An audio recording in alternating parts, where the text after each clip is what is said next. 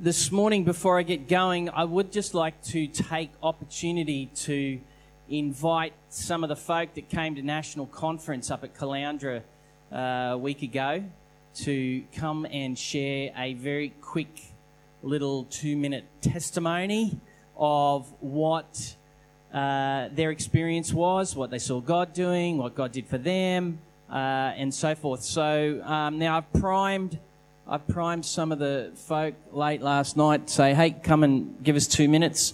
If I haven't primed you, but you were there and you would like to come and share for 2 minutes, please feel free to follow the next person that just comes on up. So looks like Karen's on her feet first. Love that. Come on up, Karen. Come and share with us from National Conference. Well, I just wanted to share about the togetherness that I felt at the conference. One of the things we did was TED Talks. We listened to TED-style talks, which were 17 minutes each, and they were on the Vineyard values. And at the end of each talk, we got a chance to break into a small group. One of the things that really struck me is in the one group, I found myself in a group of 7 people after a talk on experiencing God. Out of 7 people, there were 5 different vineyards represented from across the country. But what happened in that group was just an amazing work of God, I thought, because though we didn't know each other, I knew 1 or 2 by name, but generally in the group, we didn't know each other.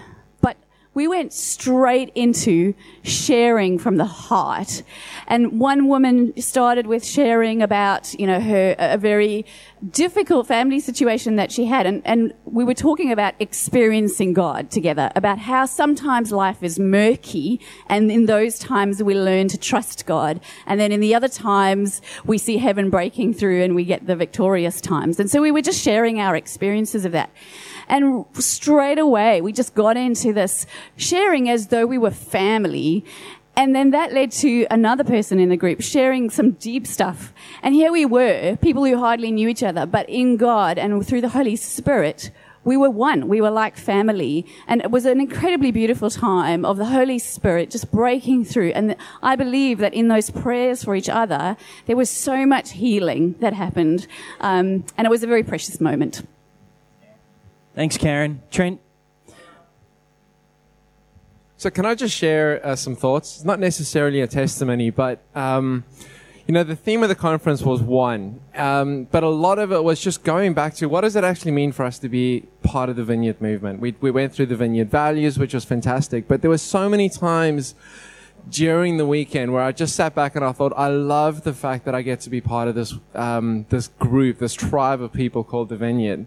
We, over the course of the conference, we sang, I'd have to ask Neil to confirm, but I think 3 or 4 of the songs that were kind of written by local people. And so we got to see some of God's expression of worship that He's been pouring out over onto the Vineyard movement. And we went back to I got to be part of some of what I would call Vineyard ministry times. The stories were incredible, but they're not mine to tell. So I'm not going to tell those stories. But just seeing how God moved to set people free and to bring healing and encouragement to people it was incredible. I was like, I love being part of this Vineyard movement.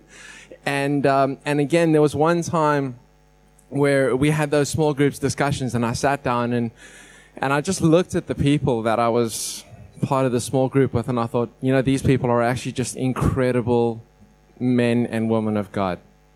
And again, I was just struck by, I love the fact that we get to do life with the people of the Vineyard because they're such amazing, deep, godly, Jesus-loving people that they inspire me so much in everything that I do. So my story from the weekend was I love being part of the Vineyard. I love that we get to be part of this bigger family of crazy people and tribe that we call the Vineyard. So it was great. I love the unity and what it means to be part of it. Cheers.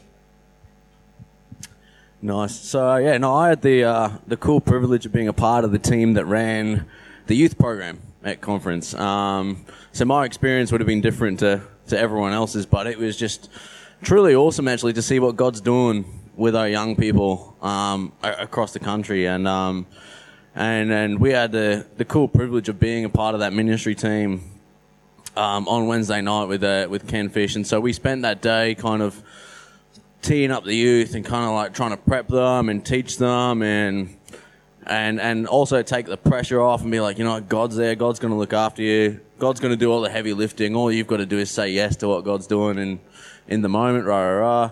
And I was actually like a little bit stunned by how many of our young people had not operated in a ministry setting before. And so they were a little bit nervous going in. And so kind of going in, you'd grab two of them and you just walk up to someone that was there for ministry and you just start them off and then and they were gone, you know what I mean? So and just to see kind of God just kind of take it out of our hands, because I was like, geez, how am I going to facilitate, you know, like 15, 20 people in a ministry time? How am I going to look after all of them? But I didn't have to, you know, God just kind of took it and ran, and people were just having these awesome, massive encounters with God, you know what I mean? And even though I'd spent that whole day teaching them, you know, it's not about you guys, it's about God. God's going to do all the heavy lifting. And here I was in the moment going, geez, how am I going to do all this heavy lifting? And then, but yeah, so you learn a bit as well. And God's taking care of everything, and God's doing all this awesome stuff. And to see our young people across Australia just lit up and doing the stuff and so equipped and just doing it so naturally as well. You know, it wasn't forced. It wasn't, you know, it wasn't overly complicated. It was just the young people, the next generation coming up, just saying yes to whatever God was doing in the moment and just totally given to that. And to see them so excited and so on fire for it was just fantastic. Thanks, mate. Hello. So I wasn't in a place of leadership on the conference at all. Nick and I went up on Thursday evening for a look at it. Anyway, part of the evening was just Kirk encouraged people just to speak out if they felt like there was a need for someone in the room. And I was sitting there and I'm like, yeah, okay, see what happens. And Wendy went, left arm. And I went, now I have to get up. And I really didn't want to. But I've had this pain in my left arm for quite a while, and I don't know what it is, and I haven't been to the doctor, but, you know, I'm a bloke. Anyway, I just went up, and then someone said back pain, and I'd had really severe back pain for a couple of weeks. And anyway, this fella came up and started praying for me, and Wendy came up, and he noticed... He noticed my shirt, and anyone that knows me knows that I'm into my cars a little bit, and I had an HQ Monaro 350 shirt on. I was like, yeah, that's me. Anyway, he just started talking about, you know, and really putting all these car references in it, and I was like, oh, okay, and that was pretty cool. And some of the stuff he said, when he finished, I looked at Wendy, and she was just wetting herself laughing. And he said, how was that? And I said, mate, you got no idea, hey, like, that was just, like, the way you were speaking to me, you were speaking to, like a sort of another part of my heart. And anyway, he just went, oh, you know what? Stuff it. I'm going to go for it. And I went, what? And he goes, look, God's had this word for like, given me this word for you, and I'm just going to pray it over you. And I went, oh, okay. And he started talking about how, and people have said this to me before in church, people who don't know me have come up and said these things. But he started going on about God really wants to encourage you in what you do with cars. And he didn't know me, and he didn't know what I do, and he didn't know my hobbies and my obsessions. And he just said, God just wants to encourage you. And he said, the way that you love and take care of your car, God wants you to know he loves you even more than that. And I went, oh, that puts it in perspective, because I've always struggled with how God loves me, and that puts it in perspective a little bit. The trouble is I sell my cars really often, so I hope he's not going to sell me at any point soon. But he just sort of drove this point home. And the other thing he said was, you know, that the way you are with cars is you're going to bring people to Jesus who would never ever think about stepping into a church. And then he said, and bikies. I'm like, I'm not a bikie. What am I supposed to do? And he said, you don't have to change anything about yourself. He said, just the way you carry yourself and the way that you interact with people. He said, you're going to bring people to Jesus.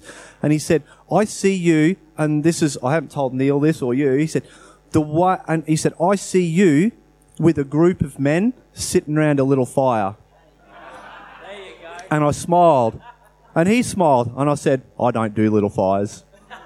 And he went, yeah. He said, as soon as that came out of my mouth, he said, I knew that was wrong about you. And I went, yeah, cool. But just the way that Neil and I have decided to run the men's ministry lately, sitting around a fire and chilling and not having any commitment and not having any purpose to it, like there is purpose, but not a real driving undercurrent to it, has really blessed the men in this place, I think. And it was really encouraging for a random guy I've never met before to actually go, you know what, stuff it. I'm going to speak this, what God's put in my heart, I'm going to speak over you. So I want to encourage you guys this morning, just as that guy encouraged me. I remember encouraging Caitlin a couple of weeks ago, just from a little spark. God said something in my head and I just had to blurt it out to her. And she just went, man, that's exactly how I'm feeling at the moment. And I'm hoping that God encouraged her in that moment. And I just encourage you guys, if God gives you a little, I need to say this to this person, and if it sounds weird in your head, just go and speak it to them in love and see where it goes. Anyway, thanks. Thanks, Ashley. Hey, so mine is a little different to what actually happened in the conference. I'm just so proud of this church and the people within this church. For the last 8 or 9 years, the conference has been in Caloundra, and we've had a heavy presence in serving. And this year was no different. As I looked across all the things and the stuff and life things that were happening across the conference, Belinda and I are just so proud of the people here and the willingness to serve the body of Jesus. And to all of you who had a role up there and did things, just thank you. And you need to understand, and I think we need to shift our perspective. I know I do at times. Ministry is not just about where we come and lay hands on people and release the Spirit onto people. When you serve, you release the Spirit and making room for people to experience God. You are releasing the Spirit more than you know or understand when you serve. And our testimony as a church, because of all the influence that we had in serving, we made room for that to happen across the Australian vineyard. So a pat on the back to you all. And I'm extremely proud of who we are and what we do to bless the Australian vineyard. So thanks, you guys. It was awesome. Thanks, Scott. Any more? No? Yep, Sam, come on down. That sounds like a game show, doesn't it? Come on down. Samuel, Bribie Island, come on down. Hello all. I'm one of those non-pre-prepared people, so we're students. I'm a full-time student at Bible College, so we didn't have money necessarily to go, and we just said, Jesus, if you want us to go to the conference, you've got to make a way. And it was interesting because like a week or so beforehand, we got a phone call saying, hey, someone's not coming to the conference anymore. They've got a unit. Do you want to come? And we're like, that's awesome. You know, we didn't have the provision or the ability to do it. And we got there and the hotel was actually fully booked out, but they still upgraded us to a front beachside room from what I was meant to be. And in the light of everything, there was really no reason why they should have upgraded us to that room. Because the place was fully booked out, which was fantastic. And it ended up being that it was a 3-bedroom apartment, which is actually bigger than our house on Bribie. So we kind of got there, and then my mum was able to come and babysit our girls. So we got literally a holiday as students that we wouldn't have got, which was really refreshing, which is kind of part A of it, which is awesome. But then part B was just coming from an ACC and a Baptist and some of the other denominations that we've done stuff in, there hasn't been such an emphasis on Holy Spirit as a person. And when we were there, we really got to re-see Holy Spirit as a person. We would have one person come up and give us a prophetic word. And when we went up the front for prayer, and then the next person would come up, and it was like, well, that person backs on top of that person, back's on top of that person, and it really just shows the Holy Spirit as a person, saying, hey, you know, it's not just the big God encounter, it's a, hey, I've got an identity and I'm going to talk to you this way. Hey, I've got something more to tell you, so I'll bring somebody else along. And it really highlighted just really the Holy Spirit and the ministry. So, yeah. Anyway, it's my thing. Cool. Thanks, Samuel. Sarah, come on up. So we kind of weren't planning on going, weren't sure if we were going to conference or going to stay up there until last minute, and we just thought we just wanted to go. And so we're just going to do whatever it took. And I had a friend of mine in Melbourne who was doing worship at conference, and worship has always been a bit of a battle for me because I love it so much, but there's been a lot of fear around it, and she just took the, pretty please, can you just do it with me? And I was terrified, and I just said yes. And something really healing happened in me in just God. And like things kind of fell apart for us before conference, and life was really messy, and it was like we had every excuse to be like, oh, taking 2 little ones, and it's a bit much, and I don't know, like we felt really torn, and we just felt God say, no, go. And with like what happened, just stepping into that worship, I felt God heal me of a lot of fear in that area. And not just that, I think it was conference, but it was also like a retreat for us in a really hard time. It felt like a really safe place. And from people all around the country, people we don't even connect with often, it was like it was a massive family reunion. And I just think you could feel it in the room. You could just feel people felt like family, and it was just so safe, and we felt safe and just loved. And it was just this beautiful week of feeling cocooned in like the love of God and people, and it was awesome. It was just really cool for us. Thanks, Sarah. Last chances. Anyone else want to share anything? Nope. All right. Alrighty, so if you've got your Bible, let's open them up to Ephesians chapter 5. And for those of you who are joining us this morning and have not been a part of where we've been tracking together through the book of Ephesians, we'll hopefully get you up to speed pretty quick this morning. But while you're getting your Bible open at Ephesians chapter 5, when I was 8 or 9 years of age, the priority of my life in the backyard of a summer in Western Sydney was to actually become the person of Dennis Lilly in the backyard. That was my life goal.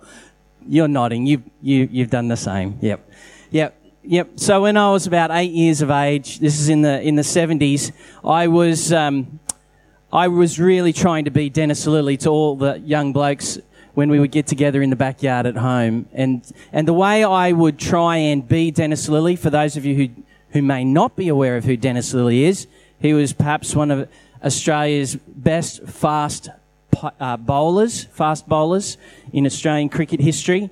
And he is he's considered a legend of the game, and he is much sought after these days for his wisdom for developing young fast bowlers in our country. Anyway, so Dennis Lilly at the time, he was at the top of his game, and one of the things that Dennis would do is he would, and well, as an 8-year-old looking at Dennis, I would see that the secret of his fast bowling was the length of his run-up. And so I equated those two, and so we would literally, we'd set up the cricket pitch in the backyard, and then at that stage, some of our backyards didn't have fences between the yards. And so my run-up would go through our backyard and into the neighbour's backyard as far as we could make it go. Because the further you got on your run-up, the faster your bowl would be and the more scared the batsman would be. So that was the idea.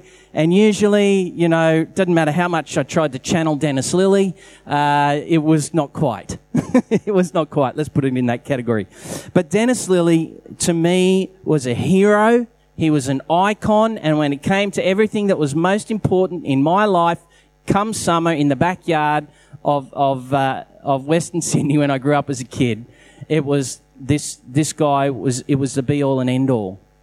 And I'm sure at different points along the way, we've all had these moments in our lives where we've looked beyond ourselves and we've looked at someone else, or we've looked at some hero or some icon or some artist or singer or musician or athlete, or just person, and you've looked at them and gone, man, I want to be like them. There's just something about who they are, the way they carry themselves, the way they go about doing what they do. It inspires this, or it stirs up this inspiration within us to want to be like them. And so this morning, in our Bible reading, as we start in Ephesians chapter 5, I want you to keep this kind of thinking in mind, because as Paul's writing to this fledgling Christian community in a rather hostile political and spiritual environment, he's calling them to make God their hero and to do everything in their capacity with the help of the Holy Spirit to be just like God. And he puts some detail to that, and we'll read into that in a minute. So Ephesians chapter 5. Now, this is a bit of a chunk of scripture. I haven't typed it up this morning, so I'm hoping you've got it in front of you in your Bibles or your apps. And I'm reading from the NIV.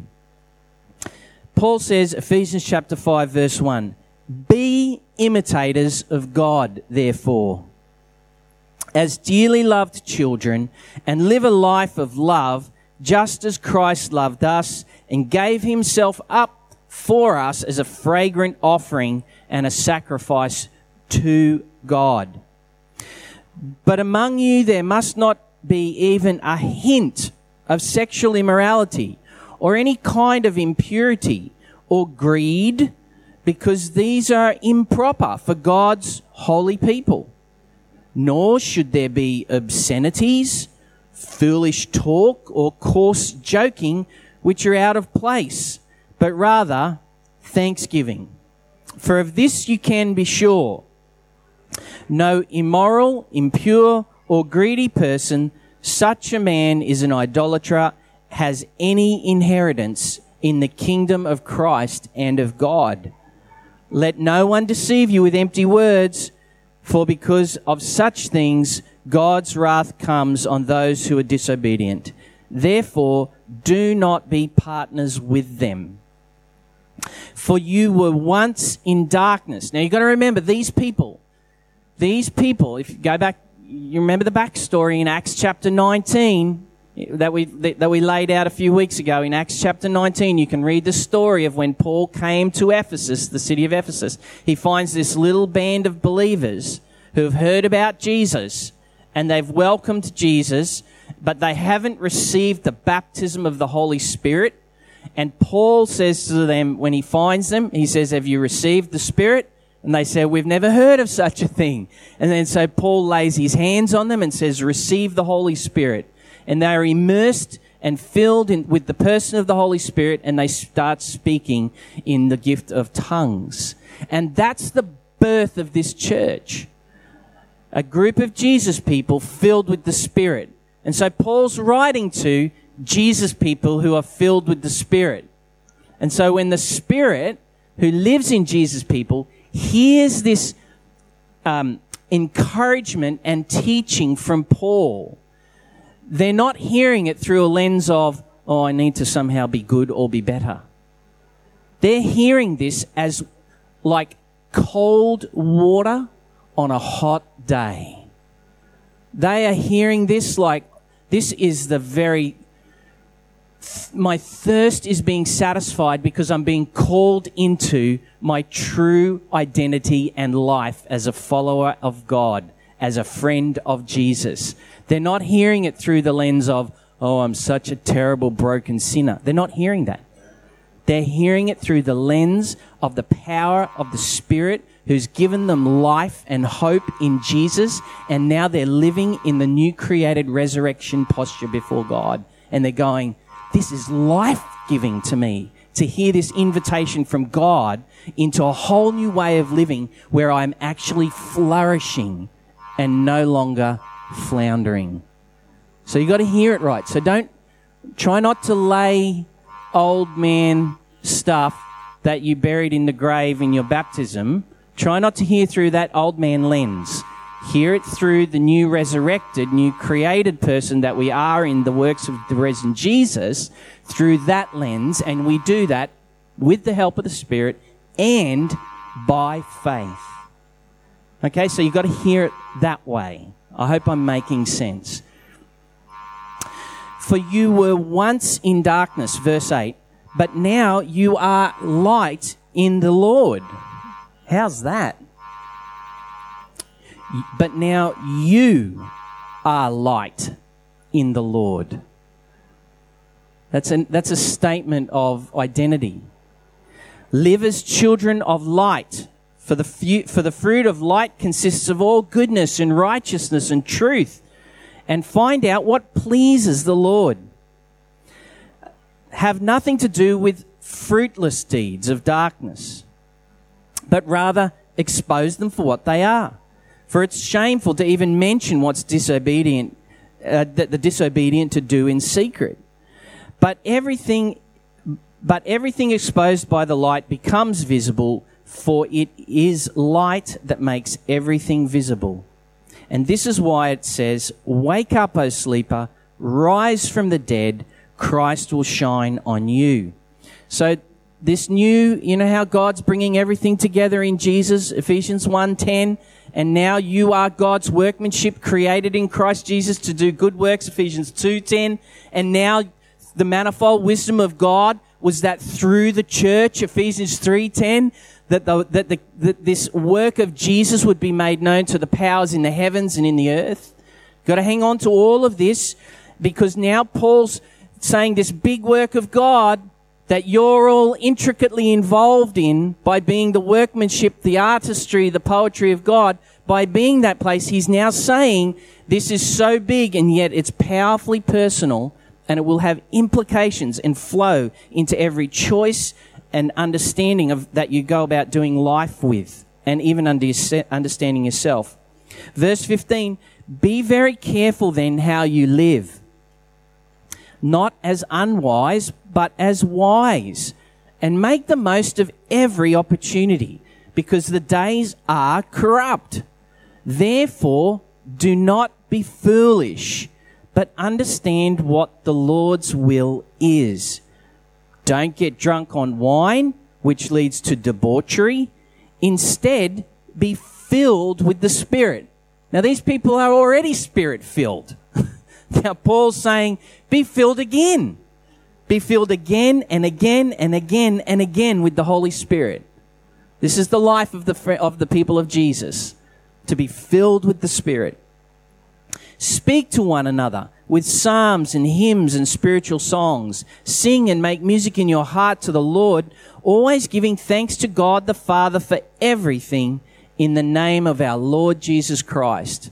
There's an incredible sense of, for Paul, that the person that has come alive in Jesus has been reconciled to this work of God, and they become this light-filled, hope-filled, and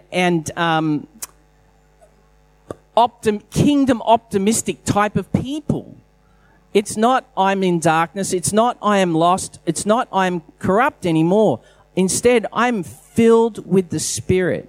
And then he goes on and he starts to give some helpful encouragement to family life.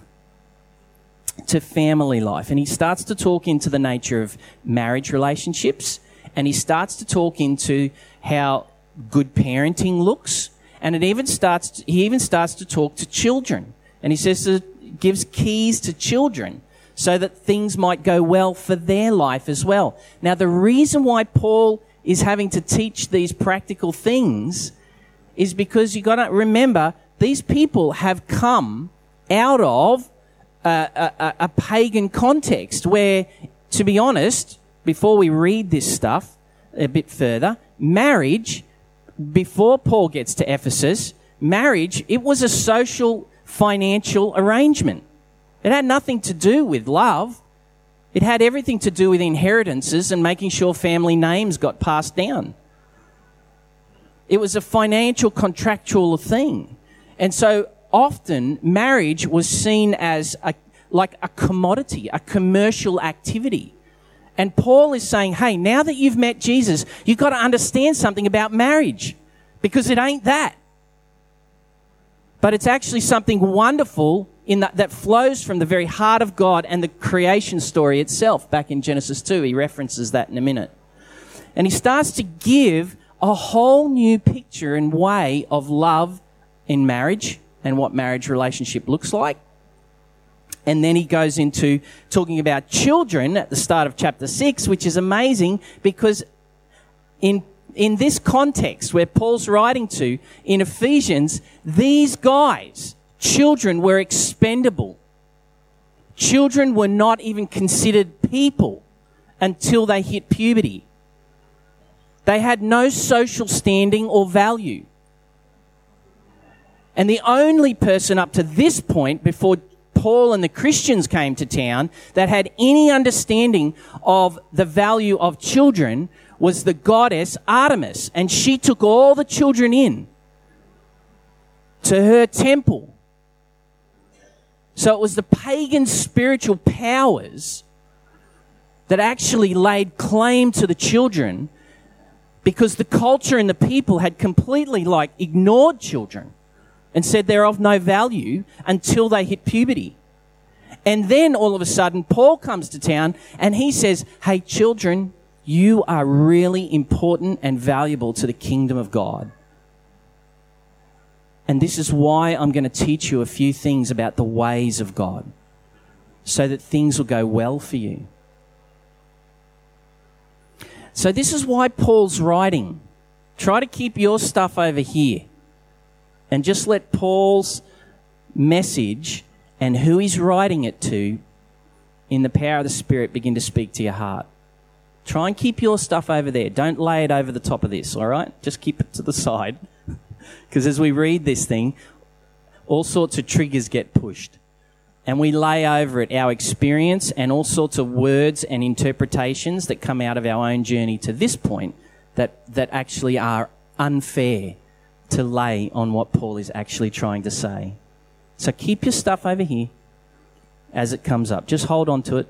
Just let it be there. Verse 21, submit to one another out of reverence for Christ. Wives, submit to your husbands as to the Lord.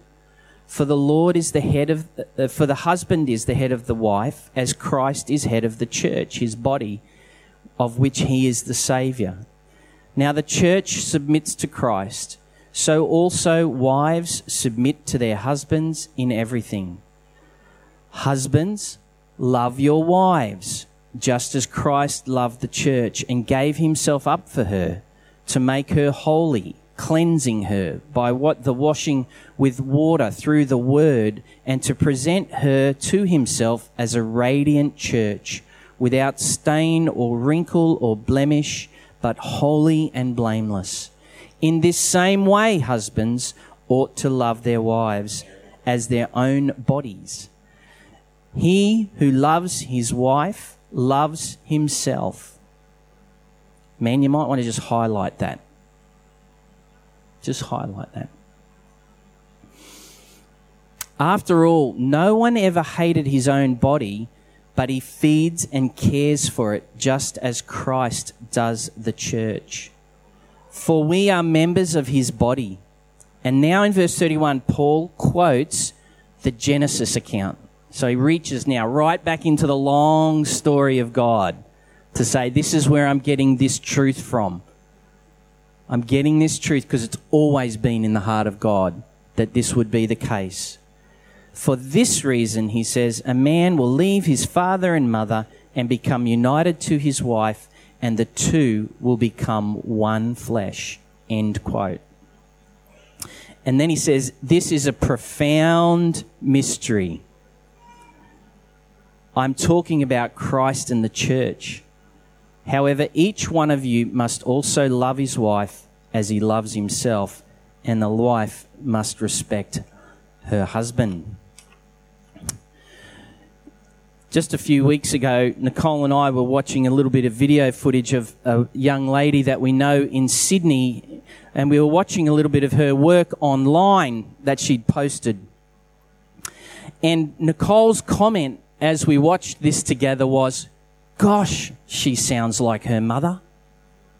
And you could literally, if you had closed your eyes, you could have literally said, "That's her mother speaking." So close was the sense of her sense of who she was from where she had come. See, to be filled with the Spirit of God is to be filled with the heart of God. To be filled with the Spirit of God is to be filled with the character of God. To be filled with the Spirit of God is to be filled with the ways of God. To be filled with the Spirit of God is to be people who are alive in God. Jesus illustrates this for us in John chapter 14, where Jesus realizes he's about to head off to the cross and deal with sin and break the power of the enemy once and for all through his death and resurrection. And he has to reassure his disciples. He's basically saying to them, "I'm going to go for a while, but be at peace. Take heart." But he says, "Look, you can't come with me on this part of the journey. I have to take this part of the journey on my own." And then Thomas says, in response to this speech by Jesus, he says, "Lord, we don't even know where you're going, so how can we know the way?" And Jesus says, "I am the way, I am the truth, I am the life, and no one comes to the Father except through me, Thomas. And if you really knew me," there is the kicker. There is the line from Jesus that I think he plays to me every single day I have a conversation with him. "If you really knew me, Kirk," it's a statement of where I am, and it's an invitation into more, of knowing Jesus more. "If you really knew me, Thomas," he says, "you would know my Father as well. From now on, Thomas, you do know him, and you have seen him." Basically, Jesus is saying, Thomas, by looking at me, by listening to me, by watching me, you are seeing the Father. Yet, uniquely, he is not the Father. Just like this young lady, as we listened and watched her work online, we went, she's not her mother. She is a different person, and yet there is something so strikingly similar and so close that it sounds as if it were her mother. This is what is going on here as the Holy Spirit moves on a group of people that says, "Be imitators of God."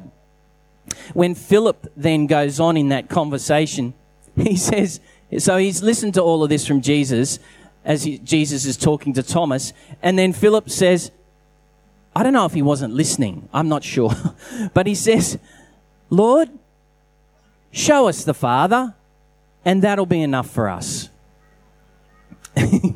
And then Jesus makes the obvious statement. He says, "Don't you know me, Philip?"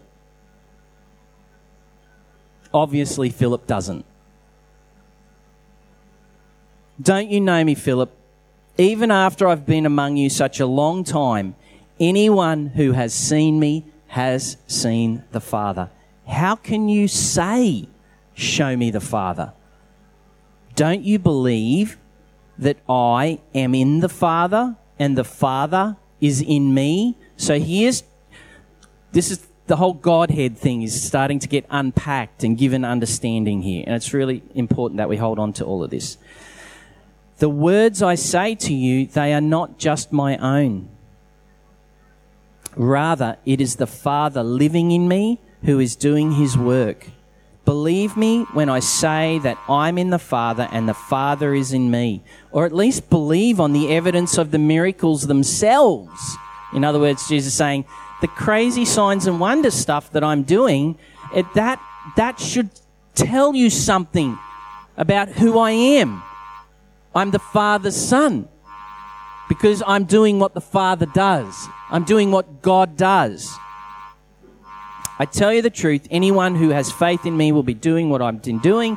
He'll do even greater things than these because I'm going to the Father, and I will do whatever you ask in my name so that the Son might bring glory to the Father. You ask me for anything in my name and I'll do it. Wow. Try taking Jesus up on that. I encourage you to. My son asks me for stuff point blank all the time. Why? Because I'm his father. He has just this inherent expectation that I can go to my father and I will ask. And then it's the father's responsibility to figure out how to deal with that request. But nonetheless, the point here, Jesus is saying, ask the Father. Ask your Father. Come boldly before the throne of our God and make your requests known. We can approach him with confidence. Let's flick back to Paul now. Paul calls the Ephesians and he calls us to a new life of being these new creations in God through Jesus. We get filled with the Spirit and now we live this heaven and earth reality both right now and we will live it into the fullness of the age to come.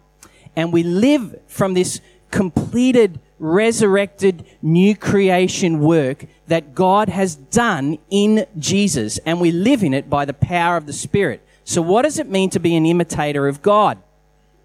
We are raised by faith to engage every single moment of every day and all of those circumstances that we have to navigate every day with the heart of God, with the resources of God, with the love of God, with the power of God, with the authority of God, with the hope of God, with the kingdom of God.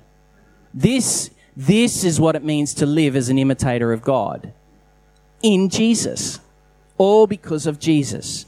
Now, I wonder in this moment, right here, right now, how the Holy Spirit, who I'm making a bold assumption here, is busy at work in every one of us in this room right now. I'm making an assumption that the Spirit is at work in every single one of us right here, right now, because Jesus said, my Father's always at work, and the Spirit loves to bring honor to what the Father is doing. So the Spirit says, Father's on that, I'm on that. So the Father is always at work. And my few questions are, I wonder what part of you, of your very self, that the Spirit is calling to come into the right, flourishing life of being newly created in Jesus. What part of yourself is the Spirit drawing you to this morning? I wonder what part of your heart the Holy Spirit is calling to come into the fullness of a new, resurrected, created life in Jesus, that it might imitate God. What part of your heart is the Spirit at work on this morning?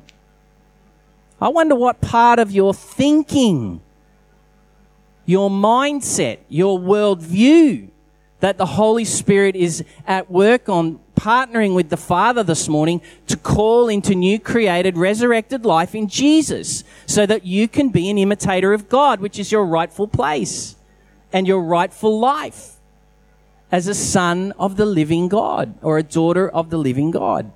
I wonder what part of your relationships this morning the Spirit is calling to new life in Jesus. Just think about your relationships. The ones you've got in your immediate family, the ones that you have in your workplace, here at the Vineyard, the relationships that you have, your relationship to the poor, your relationship to the outcasts, your relationship to those who are, dealing with demonic oppression over their life. What part of your relationships is the Holy Spirit calling to life in Jesus this morning, that we might be an imitator of God? Paul's not telling the Ephesians, and he's not telling us something that is not transactionable or able to be lived out. He's calling us into the life of God, and he's calling the Ephesians into it. I wonder if the Spirit is actually calling your physical body this morning to use it in a new way. Maybe your body has been a slave to sin, but now it needs to come alive to God. How is your body? What is the Holy Spirit doing in your body this morning to bring you into the fullness of a flourishing life? I wonder today, through Paul's letter to the Ephesians and the Holy Spirit calling us to be imitators of God, I wonder how that might impact where we live, where we actually do our day-to-day living in our street. Imagine what the world might say if they saw this new creation, Jesus people, living as if God really is alive, and therefore we are alive and we are flourishing. Imagine what the world might say if they saw our capacity for love, for grace, for forgiveness, for transformation, for restoration in our relationships. I wonder what the world might say if they saw these Jesus people alive in the Holy Spirit. Imagine what the world would say and do if they looked at us and they said, man, those guys, they know something about marriage that we don't, and we need it. Imagine what the world would say if we actually engaged the resources of heaven that are already in our hands for the greater glory of God and the healing of our cities. Imagine what the city would look like if they encountered the imitators of God, the people of Jesus. Imagine what your workplace could look like. Paul here is saying that to be an imitator of God is to be like the Father, like Jesus, and like the Spirit in the way that they relate to each other. I'm going to finish on this one more note, and then I'm going to pick up the second half of Ephesians 5 next time I'm up here. I'm just laying the track work so that we can actually appreciate what he is talking about in regards to marriage. Paul is also saying that to become an imitator of God is to experience what God himself experiences within himself. I know that sounds completely like, wow, how do we follow that? Basically what he's saying is there is a uniqueness about the way that God the Father, God the Son, and God the Holy Spirit relate amongst themselves. And Paul is saying, be an imitator of this. And the grace of the Holy Spirit is that he draws us up into the life of the Godhead as God's grace and goodness is spilling out from himself over his creation. And there's basically these blokes way back when, let's call them early church fathers, they got together and they were trying to figure out all of this, like mental gymnastics of how does that work? God is three and yet one, and yet they're independent and yet they're unified, and they're trying to find out words and put truth to it to articulate it in a way that people go, oh, okay, I get that. That's who God is. And they came up with this word called periochoresis. Can you say that with me? Periochoresis. There's one you can throw out at lunchtime today. Hey, have you heard about periochoresis? Try that one at the lunch table. Periochoresis basically means this. A number of years ago on TV, there was this long series called Dancing with the Stars. You may have seen Dancing with the Stars at some point. Anyway, that show's been axed. Anyway, some are thankful for that. But anyway, Dancing with the Stars. And basically what that whole show was about was highlighting the relationship between two people as they tried to dance together a particular dance step, whatever the step was.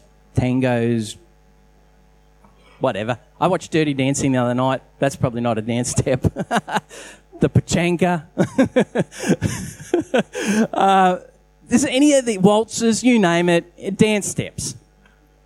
And basically, in the context of a dance, these two people are trying together to become almost as if they were one people navigating this dance together. And there's one person that takes a lead, and so they are responsible for guiding the couple and initiating transitions from one space to the next, from one move to the next. And the follower, who is deeply entwined and connected to the lead, is almost able, really good followers in dancing are able to, pick up those transitions and those moves without the leader almost even having to say, we're now, indicating that we're now going to move into this new move. The follower is so connected to the leader that it's as if before the leader even makes the move, the follower is there. They're so close. They're so united. They're one. And this word periochoresis basically means the dance of God. It's how God dances with himself as Father, Son, and Holy Spirit. And at different stages and places, and we see it in the scriptures, how Father is leading, Father is honoring the Son. Son is leading, Son is serving the work of the Spirit. The Spirit is leading, and there's this constant honoring so that the grace of the Father, so e.g., I'm Jesus, I'm constantly seeking to follow the lead of the Father and honor the Father and who the Father is and the work of the Spirit, and in doing so, yielding to their leading. And as I do the yielding to their leading, the Father and the Spirit, they come and they honor my submission, if I'm Jesus, honor my submission to the Father and the Spirit with the Father's authority, and the Spirit brings his power. There's this yieldedness that then the one who's been yielded to then releases the fullness of their love and their identity and their authority back onto the one who's yielded, that gives them life and functionality. It's this deeply interconnected thing of submission and honor all at the one time. It's like the two sides of the one coin, heads and tails, submission and honor. It's the one coin, and yet it's the two sides of it. This is how the Father and the Son and the Holy Spirit relate to each other. And Paul is saying, hey, people of Jesus, this is what it means to become an imitator of God. We get caught up in this. How do we get caught up in this? Well, I believe that Paul lays it out very clearly for us in Philippians 2, where he talks about Jesus. He says this in Philippians 2, therefore, if you've got any encouragement from being united with Jesus Christ, any comfort from his love, any common sharing in the Spirit, any tenderness and compassion, then make my joy complete by being like-minded, having the same love, being one in spirit and of one mind. Do nothing out of selfish ambition or vain conceit. Rather, in humility, value others above yourself, not looking to your own interests, but each of you to the interests of the other. In other words, the nature of this is that I'm so busy seeking the well-being and the fulfillment of your interests that somehow, in the grace of God, in the context of the people of Jesus, my needs are met. It sounds so countercultural, doesn't it, and upside down. That if I would sacrifice myself for your well-being, I actually come alive. This is the periochoresis. This is the dance of God.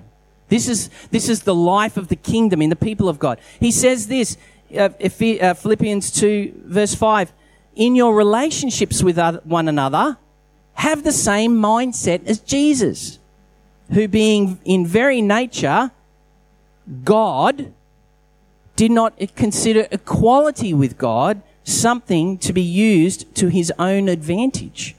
Rather, he made himself nothing.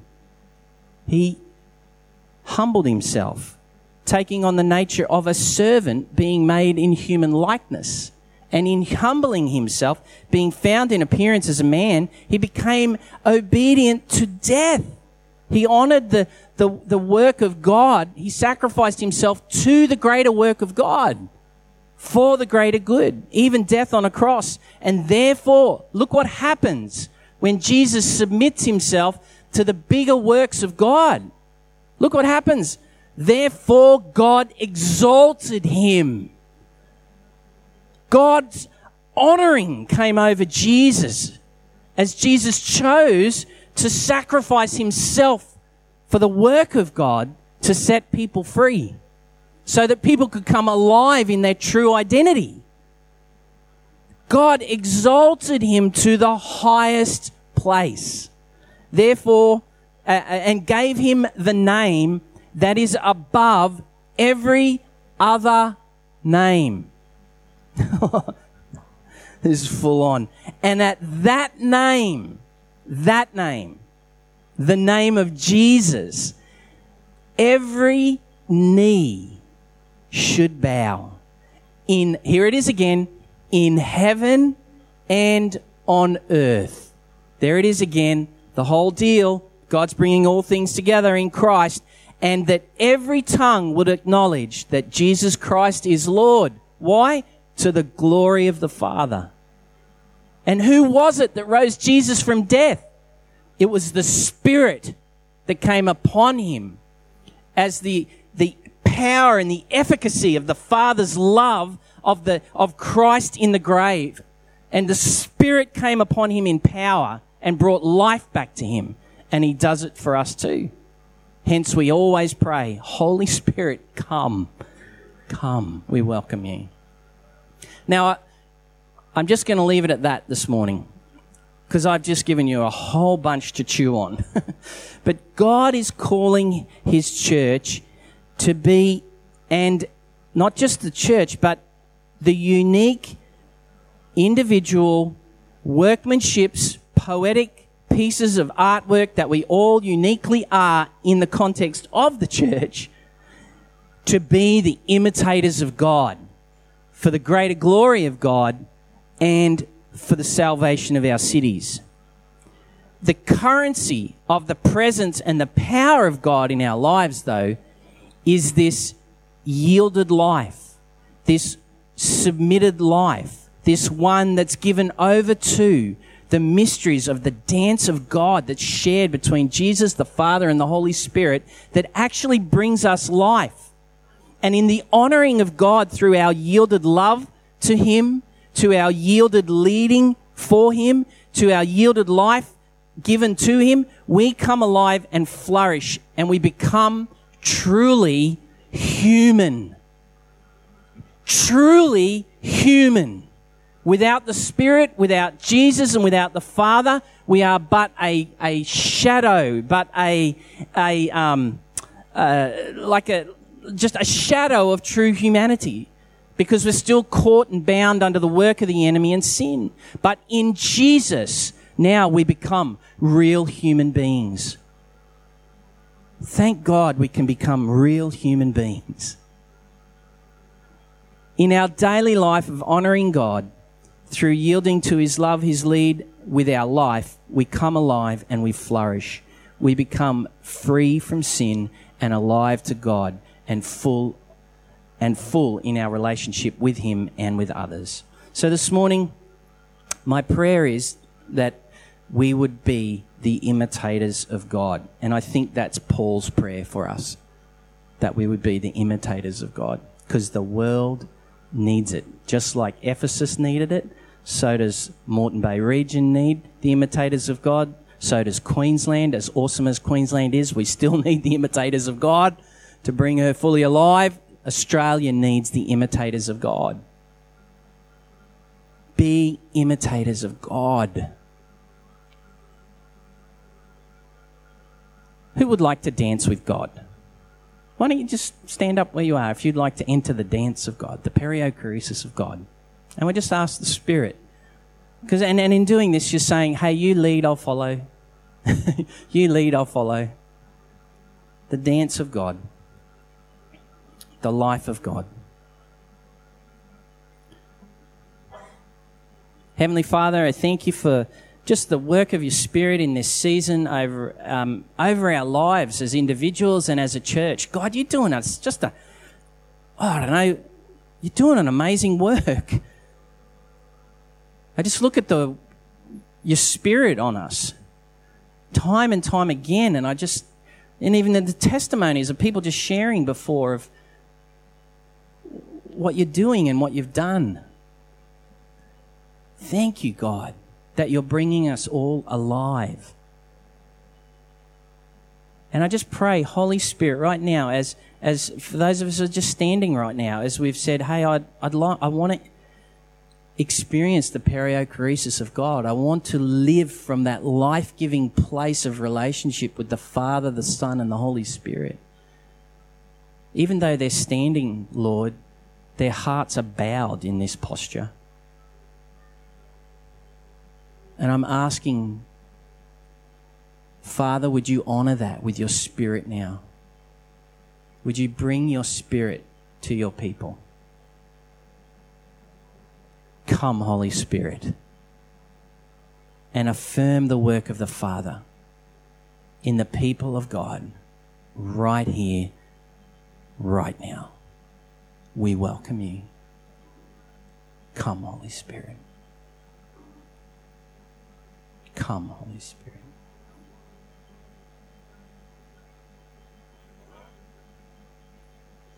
Those parts of our life that you want to bring alive, bring them alive today. Our heart, maybe our body, maybe our thinking and our worldview. Bring it alive. Bring it alive, Lord. Come, Holy Spirit.